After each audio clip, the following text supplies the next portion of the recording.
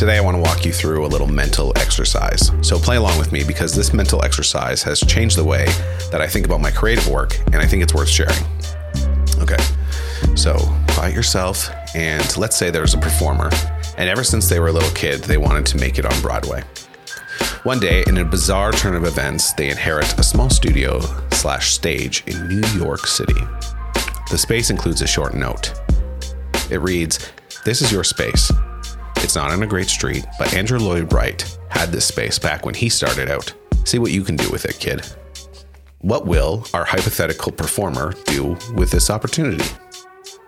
Now let's take it a step further. Imagine in a bizarre turn of events, you are given a space in New York City, or whatever the big city equivalent is in your chosen field.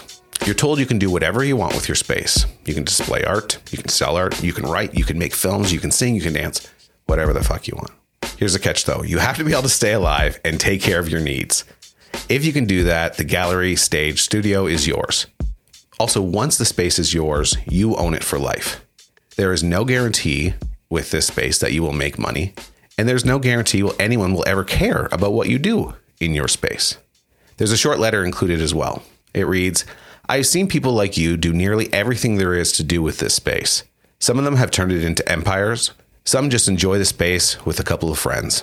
Some people abandon their space for years before coming back to it. Some never return. Some get attention overnight, while others work for years with only a few visitors. Some have become rich and famous. Some never make enough to pay for the tools that they need. This space can and has been everything. What are you going to do with your space?" So what would the hypothetical you do with this opportunity? Our creativity is a platform, and digitally, you have a space in the big city of the internet. Between a website and social media, you have space. You can find space for free or cheap. So I know what you're saying. Yeah, everyone can get it on the internet. But think about it this way. Is that really that much different than having a small creative space on a nothing street in New York City? Because earlier in the blog, you didn't think so. What I like about this mental exercise is that it gives us the opportunity to look at our creativity in a new light.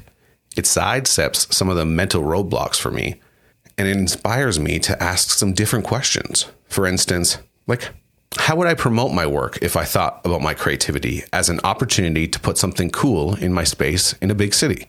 How excited would I be to meet that challenge? How would that affect the work that I put in there? It's a question that inspires me to action. It's an invitation for me to make. Each and every creative person has the potential to make a platform with our creativity, and we have the freedom to put whatever we want on it. If you can get over the fact that you may not make any money and no one has to care about what you do, you can do whatever you want. That is an opportunity. What I'm asking today is, what are you going to do with it? And that's a blog post. Have a good day, guys. I'll be right there in the trenches of creativity with you. See ya.